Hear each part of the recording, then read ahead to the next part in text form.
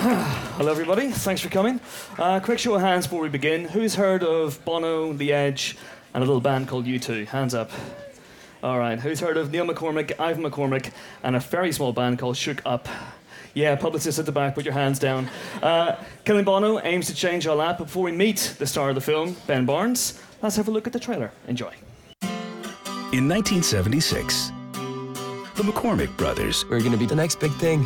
started the second best band Don't move me, I went to Eton! in Dublin. Here's Sugar! But as they got better, the other band See you on top of the pops, boys. always had the edge. You're looking at U2. U2. It sounds like a bleeding submarine. Do you want a Bono pin badge? Do I bollocks? Next Saturday, we'll blow them off the stage. Hold on.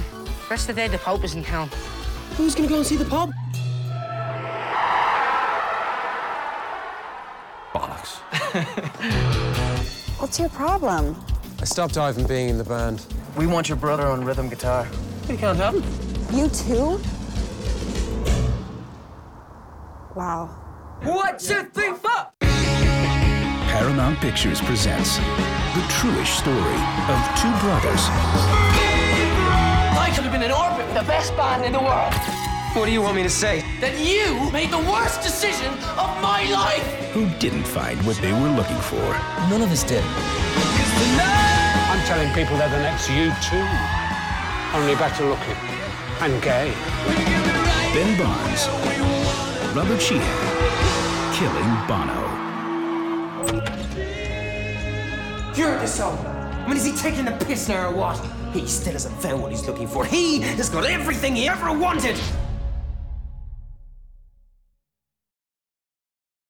Fantastic stuff. And please welcome to the stage the star of Killing Bono, Ben Barnes.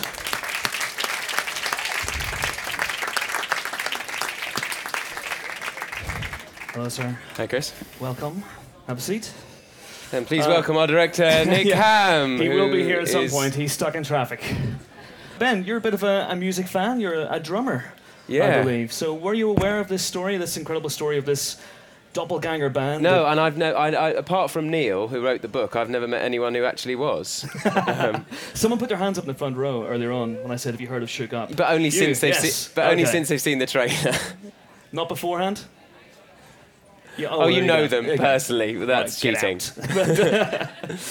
out. No, I was actually sitting in my trailer in Australia doing the third Narnia film and started reading the script there and sort of giggling my way through this very childish script and because I'd been too lazy to take my sort of costume off in between sort of stunt rehearsals, I was kind of pretending my sword was a guitar and sort of stomping around my trailer pretending to be this ridiculous man, Neil McCormick, and putting on probably what was at the time a probably very bad Irish accent and just sort of strutting around. And I think that's a good sign whenever you're reading a script and you get to kind of page 10 and you're kind of reading it out loud to yourself. I think that's always a good omen. And what was it about Neil McCormick, who actually is a real person? He's the Telegraph's music critic now. That attracted you because in the movie he's something of an Irish Larry David. He sort of explodes every situation he's in. He says the wrong thing at every single juncture. Did that appeal to you? Yeah, absolutely. I mean, I've been playing quite a lot of quite earnest, and in some cases sort of borderline heroic characters. Almost everything I'd played had been from fiction, from kind of well-known novels. So I thought it was about time I did something from a novel that nobody had read. And it was a great irony to me that this man who tried so desperately to be a rock star and work in the music industry ended up being quite a well-known rock critic. Yeah. And that irony just kind of tickled me, basically. And also, it was a kind of, by the time you get to the end of the script, it felt a bit like the antithesis of a Hollywood film. It doesn't have that kind of, that kind of generic rocky story where you see this band and they're sort of flailing and not doing very well, and they sort of slightly start to get better and better, and more people go and see them. They attract a few fans, and then in the sort of obvious version of this film, and Neil's fantasy in his head, they would sort of play Croke Park supporting U2, and it would all be a massive hit. Whereas in fact, they were still playing to 3 drunk men in a pub, playing their bad songs, Right. Freezing, in vests and leather trousers, and just sort of lunging, and doing robot dances, and great. thinking they were really cool, when in fact they were just ridiculous. Yeah. But it was one of the funniest scripts I'd ever read. Really, there's a lovely sort of brand of humour, I think, which has kind of come out of Ireland recently, with sort of Martin McDonagh and the film In Bruges. And I definitely stole a little bit of Colin Farrell's enthusiasm from In Bruges.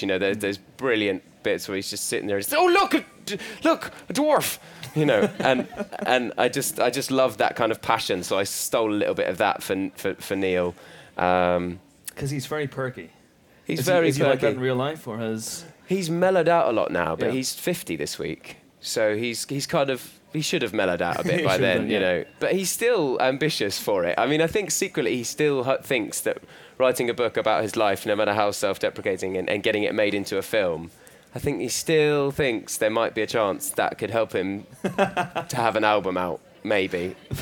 And his brother Ivan, played by brilliant Robbie Sheehan from Misfits, Ivan McCormick is still in a band. He's in his 40s, and he plays in a band called the 29 Fingers, and they play weddings on almost a weekly basis, and they're called the 29 Fingers because the piano player only has 9 fingers. Sounds amazing. And and that's not even in the film. It's just such a great.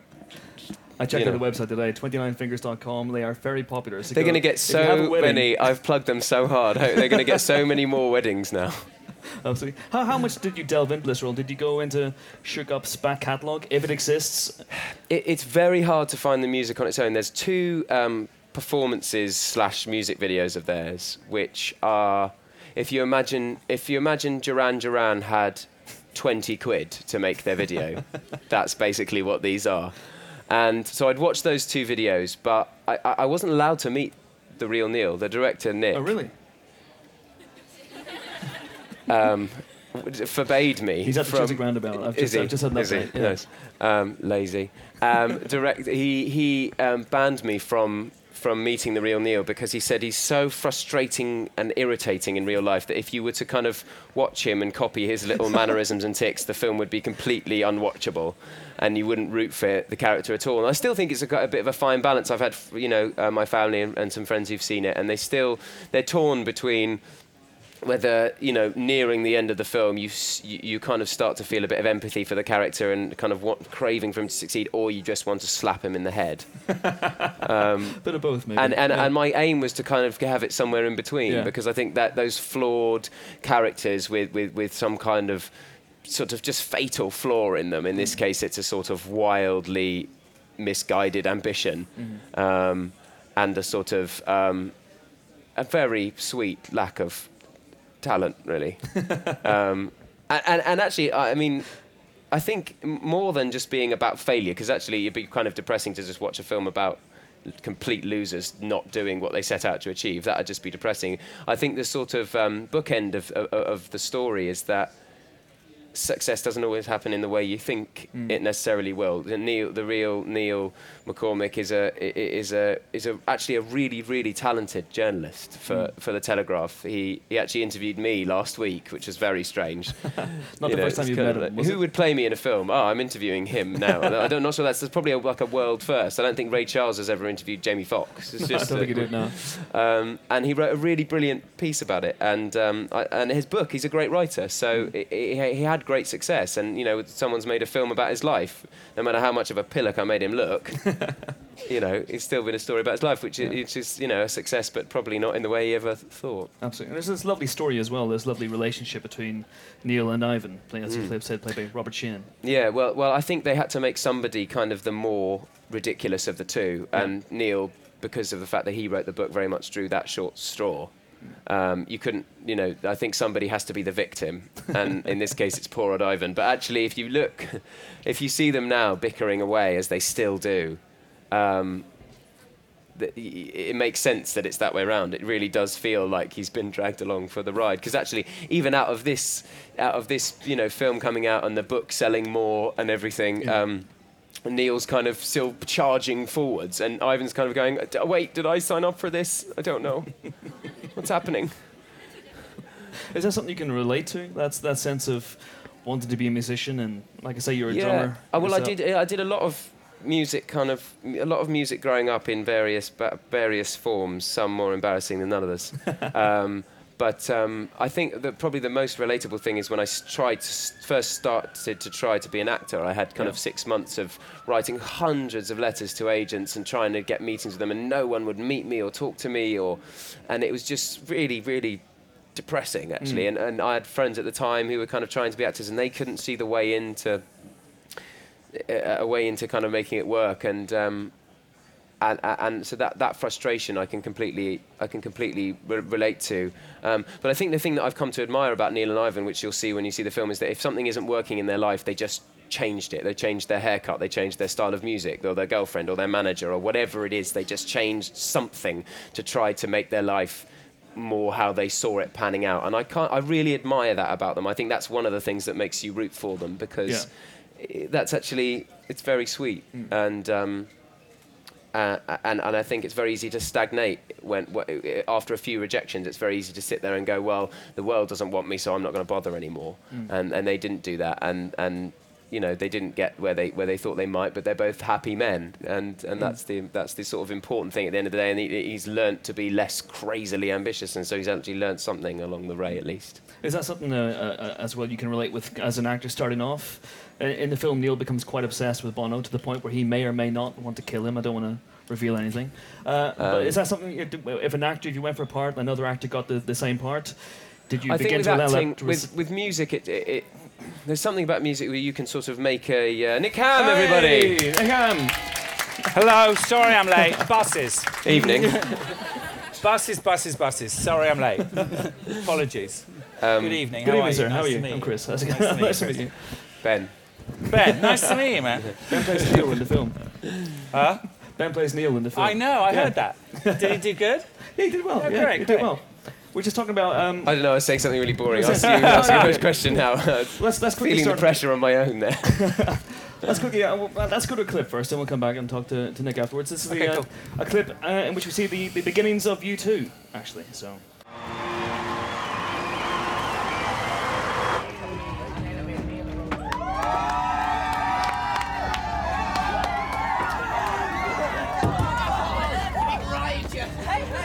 Neil McCormick here with Homegrown Rock Sensations, the hype still sweaty from a blistering live show. So, boys, tell us, where do you see the hype in, say, 5 years' time?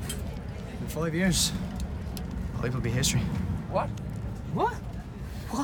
You guys were fucking amazing tonight. You said that this is what you wanted to do forever, like. Yeah, it is. So we're changing our names to something good. Oh? You're looking at U2. U2. U2? That is so... Shite! Thank you, Neil. I didn't want to say it. It sounds like a bleeding submarine. We're changing our names. What? Dave wants to be known as The Edge. What, like Edge Evans or Dave Edge? Just the Edge. The Edge of what? From now on, he's Bono.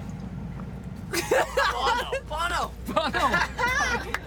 Yeah, no, it's good, it's good. I could be, Byro. I could be the head. Stop taking the piss. At least I'm not the one jumping up and down on stage wearing these. Would you look at the state of them? Hey!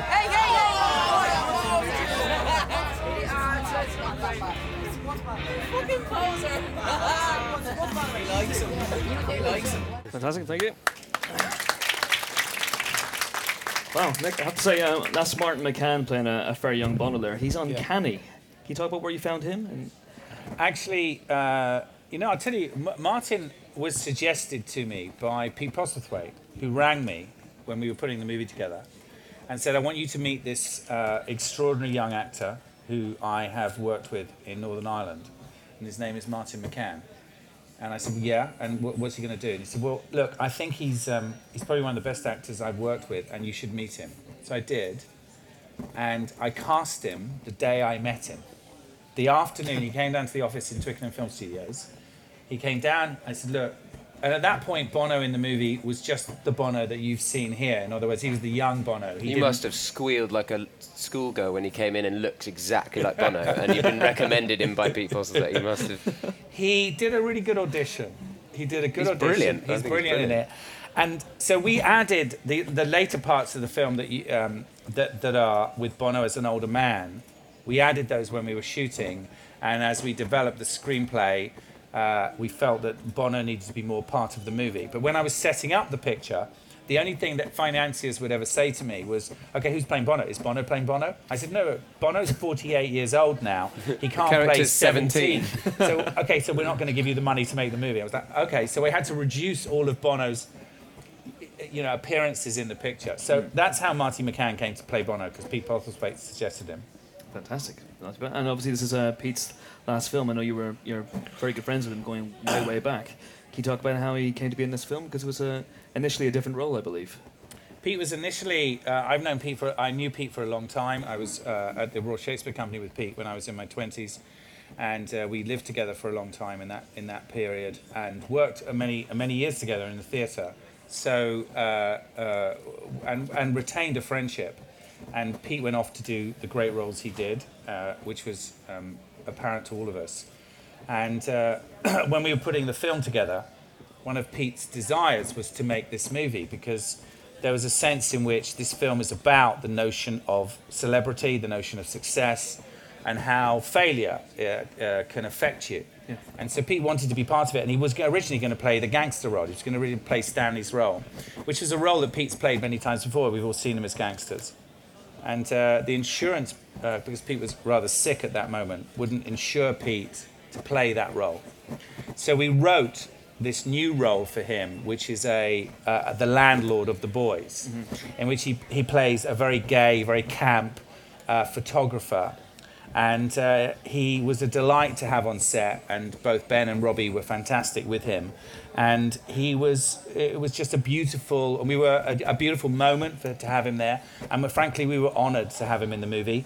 And it's a great little tribute for Pete, just to see him do a little comic turn. Yeah. And Ben, can you talk about working with Pete? It was incredible. I was so very excited when Nick said that he was going to be playing this part, and I thought that's such a strange and wonderful choice for that part. But at the time, I didn't know he was unwell, and then Nick sort of prepared us before for the fact that he might be a bit frail, and he came in and he was very unwell. And it was kind of very bittersweet, because it all felt very kind of poignant. We were working in this very cold warehouse in January in Belfast, and it was very hard for him to work for more than 10, 15 minutes at a time without needing a rest. But Nick was trying to do everything to make him comfortable and say, okay, you're going to lounge in this soft velvety armchair for this scene, and he would say, no, I think we should be walking up and down the stairs in this scene. And would just do everything he could to make it as good as possible. And he said to me, I'm 64 years old and I've never played a character like this, really camp character like this, and I'm having so much fun. And I think that's so admirable, to be still kind of challenging yourself after everything that he'd achieved in his life, and how many accolades and how Steven Spielberg has said of him, he was the best actor he's ever worked with, which is an incredible thing. And that event that Ben's referring to, this is classic Pete. Pete never regarded himself as a movie star, even though he was one of the best film actors and the greatest movie stars this country has ever produced. He never wanted any of that. He was an actor. He practiced his trade.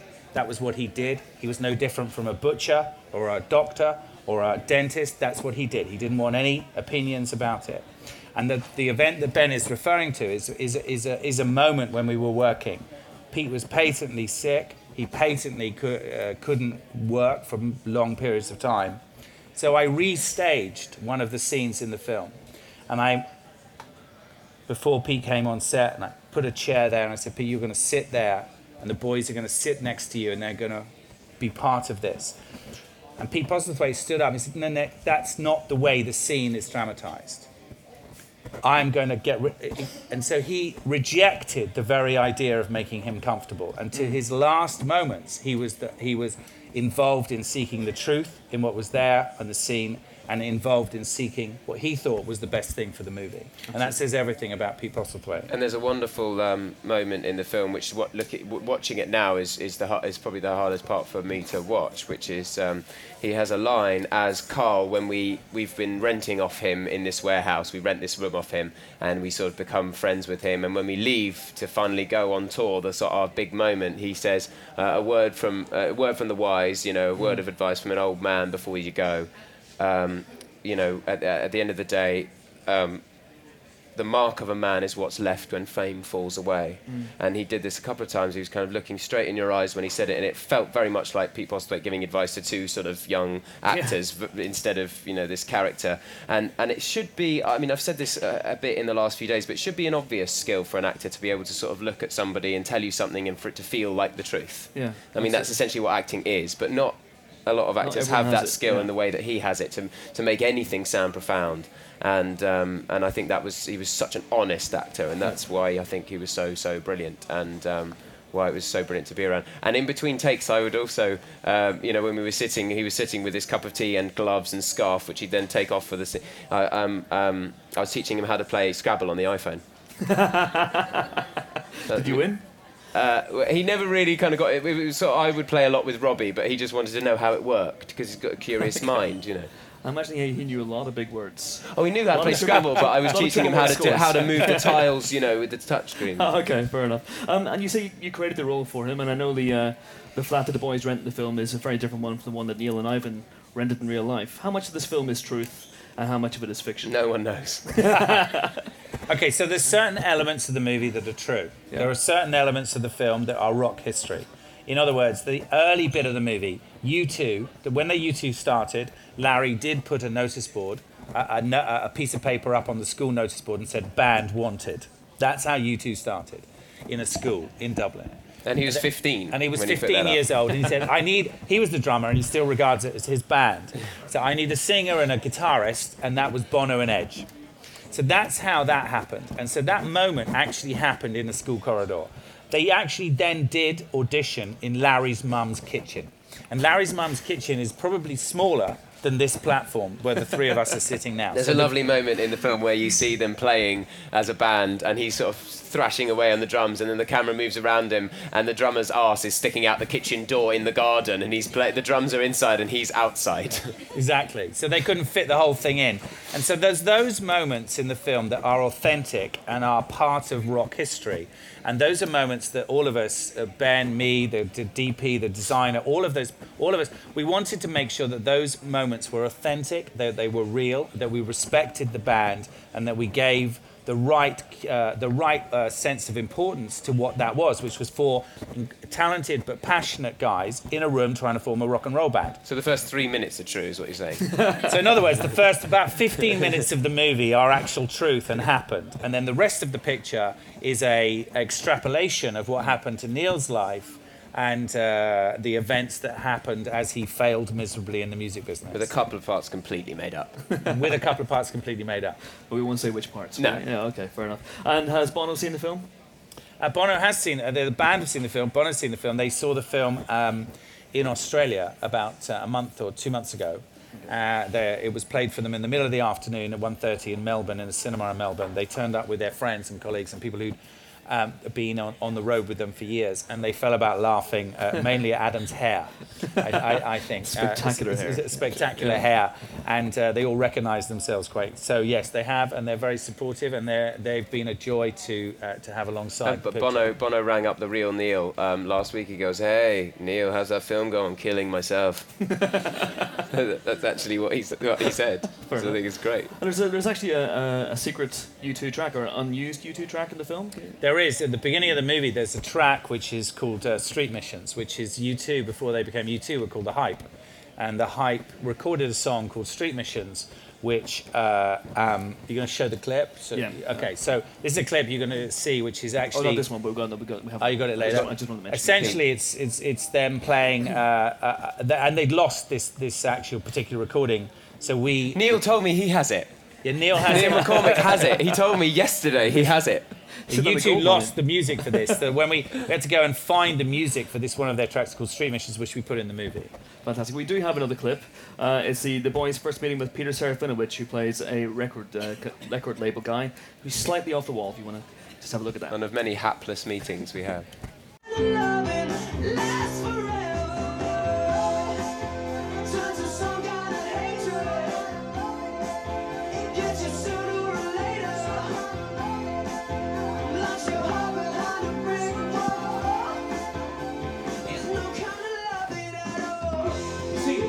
Pop songs are usually about fantasizing about having sex with hot women, actually having sex with hot women, or reminiscing about having sex with hot women.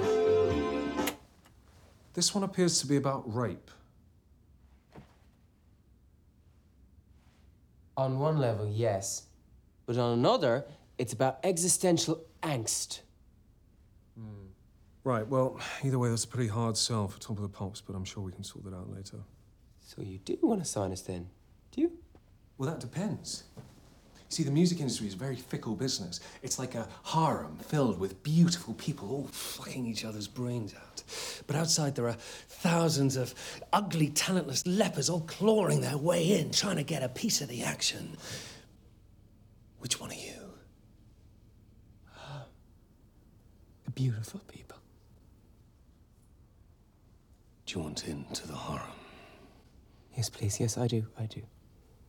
Well, okay then.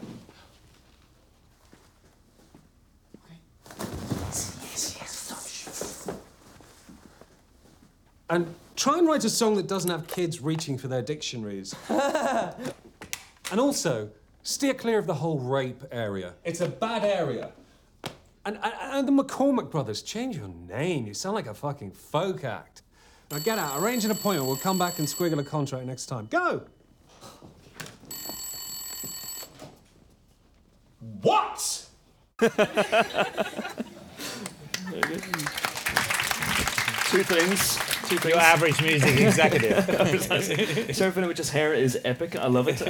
Secondly, what is Robert Sheehan wearing in that scene? Isn't that good? He loves those dungarees, Robbie. He loves it. When he walked on set, Ben and I mean, I don't know what you saw them earlier. When he walked on set, I actually didn't say anything. I looked at him and said, good, let's go. I've never seen a more ridiculous pair of trousers in my life. They're amazing. Ben, I imagine the answer is no, but did you keep any of Neil's wardrobe from the film? No. On that bombshell. I have to say one last thing before we throw it open to audience questions. That Irish accent is pretty spiffy. How did you come by it? Well, I had a dialect coach for about an hour and a half. That was it, and then the rest is you. That was all, we couldn't afford anymore. That's all we could afford. That was all we could afford budget-wise. So you're watching episodes of Father Ted in the background? No, well, what it was, I really like the Dublin accent. I think it's a very, just a really attractive accent, the Dublin accent. And I just made a decision because it was a comedy, and I knew we'd have people like Peter Serafinovich who would just make up half of his dialogue as we went along, and lots of other sort of stand-ups doing little cameo roles. I thought if I'm going to be able to sort of veer from the script, as I know I'm going to have to, I can't just learn the words on the page. I have to be able to say anything. And so from the minute I landed to do the film till I left at night, and I just stayed in that accent. Oh, really? And it's weird because you start thinking different phrases. You say different stuff if you stay in an accent for long enough. Right. And I started. You actually thought about becoming Irish, didn't you? When the film Irish. I had real trouble remembering what my own voice sounded like when we finished. Honestly, it took me about 2 weeks. I sounded like one of those kind of irritating people who've lived half their life in one country, and they kind of sound a little bit like they might also be from somewhere. And it's very confusing. And also French the hardest Canadian, place to try to do a Dublin accent in the world is Belfast, which is where we shot. Okay. Because the accent is just different enough and just similar enough to mess you around. To just completely mess with your head. Yeah. But I just spent all my time with Robert and tried to sound like his brother, and I thought if I can sound like his brother, I'll sound Irish. So that was the ploy. Fair enough. Good job, sir. Good job. Right, now we're going to throw it open to you guys. There will be a floating microphone coming around, so if you are selected, then we will, as an incentive, the first 5 people will get a signed copy of the soundtrack. Signed not by me, What about Ben Barnes? You'd be relieved to know. So there's a lady in the front row who had her hand up immediately. So there you go. Congratulations. First you get a copy. Hi everyone. Hi Ben. Hiya. Hi. Is it on? Yeah. There it is. We all know you're a rock star in the new film. So could you sing a song for us here in the Apple Store? They say you're much better than Robert. Do you know what? I didn't bring my band. But if I had, I obviously would. But I'm Little bit, just a little bit. I'm not fully prepped and rehearsed. I'm sorry. But you do get a signed copy of the soundtrack on which I sing 10 songs, and that's yours. So there, that's And it is all you singing? Yeah, it's all. I spent about 3 weeks in a studio with a guy called Joe Echo who wrote all the songs. And we used a few of Neil and Ivan's actual lyrics, but only a few. Are they with good reason, really. Yeah, that is something to know that Ben actually did sing. Yeah. It's very rare in a movie, most of the time in a film, and whenever you see a music movie, the actor playing whoever's singing is never singing those songs. They are miming to somebody else who's recorded them. And I would say that's true in about 80% of music films. In this film, Ben went into a studio, recorded those songs, arranged those songs with the composer, and nailed it. And that shows, because when he's then delivering them on stage, he's delivering them to his own performance, which is pretty rare. It's great because Joe let me sort of taught me how to sing in the difference, because I'd sung on another soundtrack, a film I did called Easy Virtue, but it was very jazz. It was sort of Noel Coward, a room with a view, and it was all very silly. There you go. Oh, there you go. You had your moment.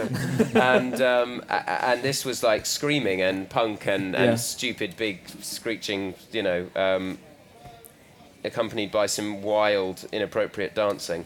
And Joe kind of taught me, and we looked at lots of old videos of Jagger and Bowie and David Hyde's dancing and looked at all that and listened to a lot of that and tried to channel a different sort of, slightly over the top frontman for each of the performances. Sure. But it was really fun. I 3 of the best weeks of my life recording that soundtrack. I had so much fun doing it. Did it give you a taste? Well, can we expect the Ben Barnes Barnes I loved 5? it. I loved it. No, because I'm not cool enough to be a rock star. But I would do it as Neil, like if I got the wig and the leather trousers and the makeup and could, just ruin someone else's career by doing it, I'll do it that way. Fair enough. And this lady here in the front row also? Ben, most of your films came from books, as you mentioned before. Do you worry about departing so much from the original story, or is it sort of a necessary evil that you both concoct to get the right result? I think Nick made a good. He rang up Neil when you were first sort of thinking about doing the story, didn't you? And said, "Problem with your life is it's got no third act, but don't worry, we're going to give you one." And so we kind of had to structure. I think people are used to seeing. Structurally, we watch so many films, I think, that you were used to seeing a certain type of structure to films. And this is kind of, as I said near the beginning, the opposite of that, a little bit. But you have to try to pretend we're going in that direction in order to be able to subvert it. I don't worry about sending up the truth, because Neil wrote the book. He made himself the loser in the book. He made himself the butt of the joke, and he gets it. And I think he was quite uncomfortable when he saw just how much of a moron I was making him. But I think he's now got over that, and his friends and family have seen it and said to him, "That's exactly what you used to do."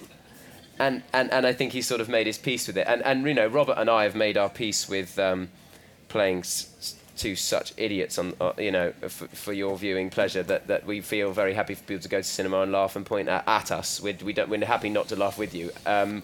So I think they're sort of necessary evils, the things that have been made up, and make it more structurally exciting as a film. But actually, the truth is, now Ivan, look, Ivan actually did go to that audition for U2, but they told him that he didn't get in the band. But we didn't do that in the movie. We pretended that Neil said to Bono, "Look, don't tell him he's going to work with me." But now Ivan thinks that's the real Ivan thinks that's the real truth of the movie. He thinks his brother genuinely screwed up his life and stopped him being in the biggest band in the world. So now there's a massive family rift. And there's also a marriage rift, because in the film, my character makes a series of horrendous mistakes, but one of them is cheating on his girlfriend. With the head of PR of the record label, and when the real Neil's wife, Gloria, who he does end up with in real life and in the film, watched the film for the first time, she got really pissy with him for having this fictional affair via me. And he said, "Why are you so upset about this?" He just goes, "Well, it's exactly like something you would have done." And so, so no one knows the reality of it anymore. I'm happy for this to be their life because it doesn't affect me. The wreckage of the McCormicks. Okay, anyone in the back rows? And I'll come to the front. There's a lady right in the middle of the second row. You win a copy of the soundtrack. And you do as well. In the film, Ivan says to Neil that he never did know when to stop. How long do you think a person should pursue their dreams, even if they're unrealistic, before they should give up? Like It's a really good question. Best question I've been asked all week, and I've been asked about 50,000 questions. Well, it was either that one or can you fix my cat? But Who did that? Was that you last night? That was last night. That was cat. Tell me it wasn't Who you. was that? I wasn't, but I was there. So You were there. That was Jesus. That was weird. How long should you carry on for your dreams? How long should you pursue your dream Forever. if it's not There's working? no end. Why? Even if it's not working, it doesn't matter. You can still dream. But sometimes don't you think you could be happier doing, as we've seen from how Neil's ended up being a really talented journalist and being very successful and very happy at it. If he was still struggling with rock guy, he might be miserable. So I don't know. I think you have to listen to your gut, listen to your heart, and oh no, that sounds like a Disney film. I think the movie's a shout out to all those failed bands in garages and all those people who look. The division between success and failure in the media business is a hair's breadth. It's about luck as much as it's about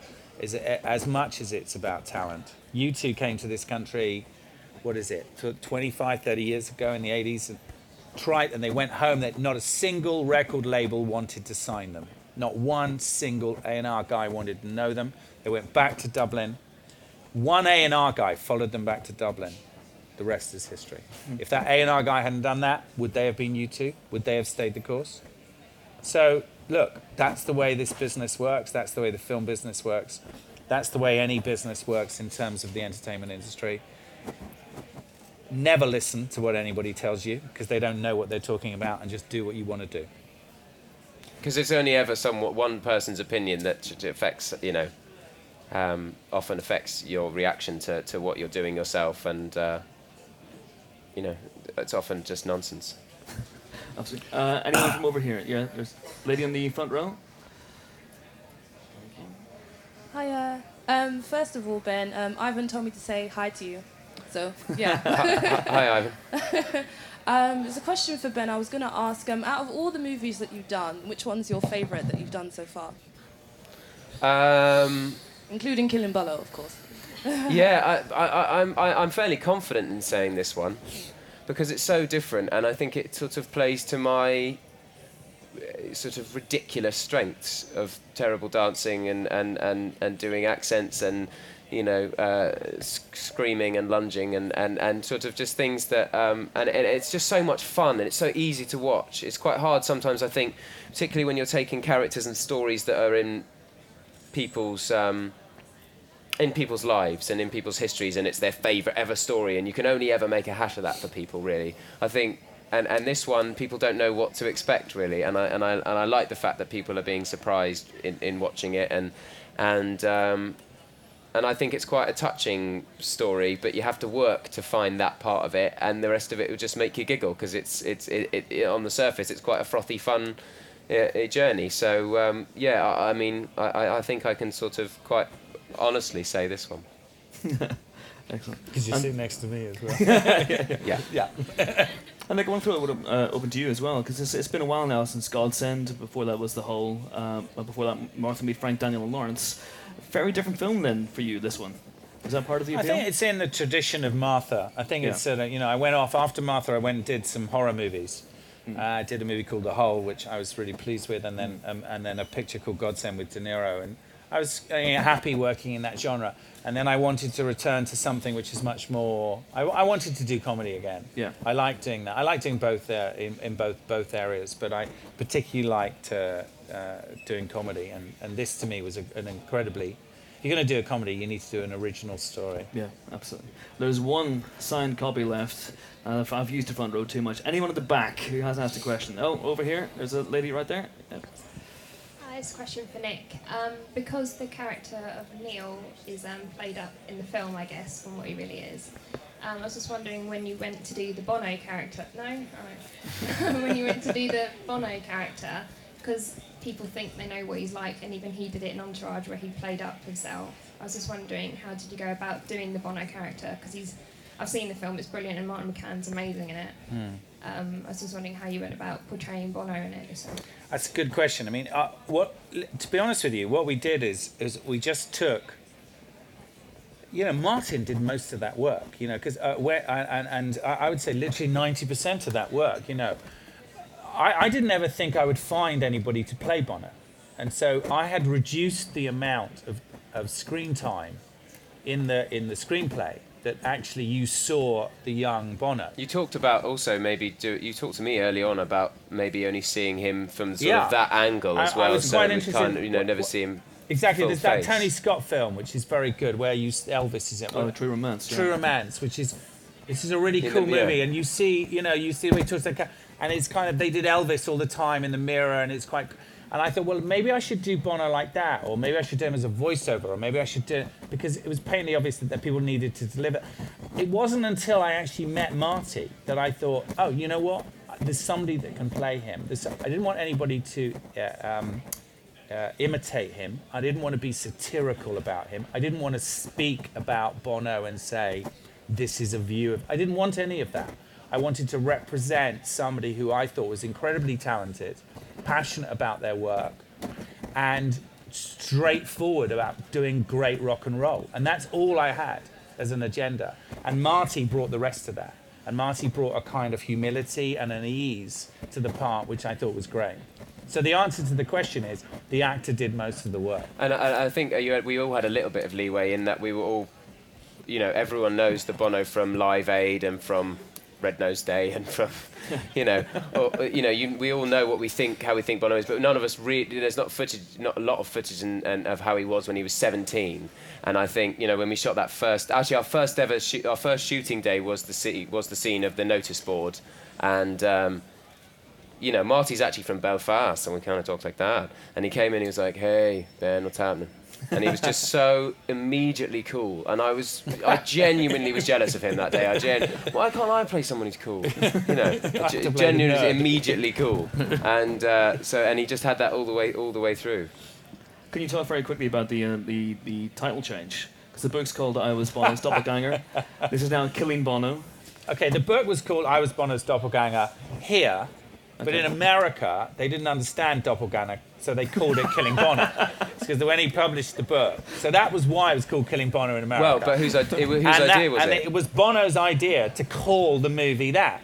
To call the book that. And then when the two writers, Dick Clement and Nina Frenny, who also wrote a film called, not Almost Famous, what the Commitments. No. Still Crazy. Across the Universe. Oh, okay, that one. They wrote Across the Universe. That one. They were on the set, remember that one? And yes, they were on the set song. of that movie, Dick and Bono Ian. does a song in it. And Bono is in that picture, and they met Bono on the pit, and they were saying they were writing this movie and blah, blah, blah. And Bono said, you have to call it Killing Bono. So the reason the movie's called Killing Bono is because Bono himself suggested that title. There are no more signed copies left, but we do have more unsigned copies of the soundtrack to give away to people who will ask questions. So I think there was someone in the front row as well. Earlier on, you had your hand up. And then over here. I want to know, what was the most happiest moment in acting in the movie and the most fun parts acting in the movie? I tell you, the most difficult part, because it was so much fun, was that clip you just saw of Peter Serafinowicz crawling on his hands and knees, and whenever they did the shots from behind, he'd just be going,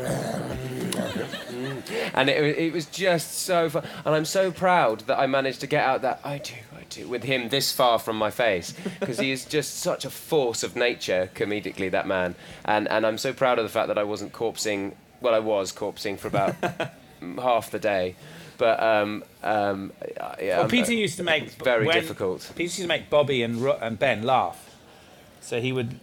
When I was shooting them, he would just be doing all kinds of gestures to make them laugh. And doing his all the time, flies, anything, which was just terribly unprofessional. And so that was. I mean, obviously, you know, if you're doing a kind of gig where you've already recorded the song, so you know it's going to sound great. You've got a fantastic band playing. You've paid. You've rented a crowd to scream for you. You know, that feels great to be kind of, you know, prancing about on a stage, you know, pretending, you know, to be. I think Ben loved the rock and roll stuff. So that was really, really fun as well, because I was proud of what we'd done music-wise, and this was our kind of moment to enjoy that. But I also loved all the scenes in the... we haven't mentioned one sort of important reference for the film, which was the film Withnail and I. Mhm. The relationship between Withnail and Paul McGann in that film very much kind of influenced, you know, the relationship between myself and Robert's character in that, sort of one very long-suffering poor victim and one egomaniac, ambitious freak. And we shot the scenes in the warehouse, the ones with Pete Postlethwaite and with Gloria, and just the two of us really, just wearing 6 cardigans and smoking cigarettes and eating cold baked beans and shuffling around. And I really enjoyed that week because it felt like we were in Withnail and I in a sort of, you know, funny version of it. And it was, yeah. So yeah. Does that answer your question? Sort of. I think it does, and more than. Yes? I just wanted to ask you, as an actor, did you have sleepless nights thinking, oh, I don't know how to do this bit of my character, talking about inner life? Talking about? Inner life of your character. Did you have sleepless nights? I'd say this is the character that I've worried least about the nights before. I mean, you know, when I was doing Narnia and Dorian Gray and you know, you're working with these precious authors' material, Oscar Wilde, Noel Coward, you know, I've worked on Alan Bennett, C.S. Lewis, all these and you worry about how people are going to perceive it and if it's going to be how they hoped it might be. And so, you know, I panicked. I thought people were going to hate this or whatever. With this, I didn't care. And I thought, I'm just going to be as ridiculous as I can and be kind of brave with my acting choices and just kind of go for it. And Nick very much helped me and encouraged me, sometimes physically, with that. So I think it's great to watch Ben play comedy, don't you? I mean, it's just fantastic. They haven't seen it. But it's like a revelation, and he's brilliant at it. And to play both, have the emotional depth to play the emotion and play the comedy is great, you know. And I think it's a real revelation to people to see him do that. I've seen the film twice now, and the first time I saw it, I kind of giggled most of the way through and saw that. And the second time I saw it, I kind of... Because it's very hard as an actor, because you have to once you finish filming, you have to let go and literally give the storytelling is on Nick's shoulders, really, because the editing and the way you put it, the way you tell the story. An actor's job is to do a series of moments and make them as funny as possible, emotional as possible. It's very hard when you're filming out of sequence over weeks and weeks to do the whole journey, and you really have to have a lot of faith and trust that a director and an editor and all the people involved in post-production have that storytelling ability, really. And luckily, in this case, they did. But I've forgotten what I'm saying. What am I talking about? You relaxed, basically, in the character. That you relaxed. You didn't worry. Yeah, about so you it can just focus on those little moments of comedy and whatever. But the second time I saw the film, I really got the sort of slightly more empathetic, emotional journey. You know, gets a little bit tense to about 3/4 of the way through, and I got more involved in that the second time I saw it. So I think it's kind of you can appreciate different things about the film, you know. Yeah. So go and see it twice.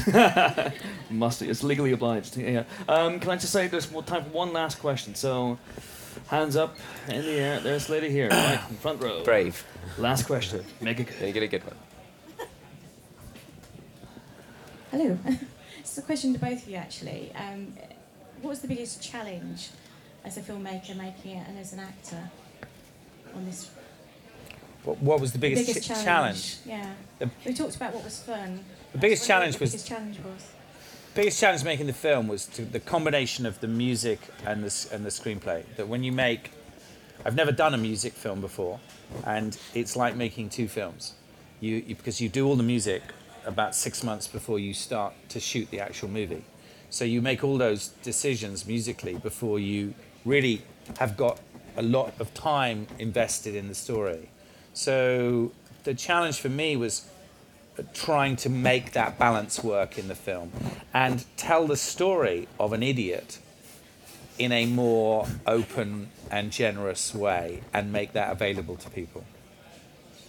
fair enough. Which is what it is. It's the tale of two idiots. It's a great tagline. I like that. I think that's what we have time for.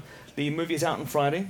Thanks to Paramount and Apple for helping us put this on. Thanks to you guys for coming out. But thanks also to Ben Barnes and Nick Ham. Thank you. Thank you.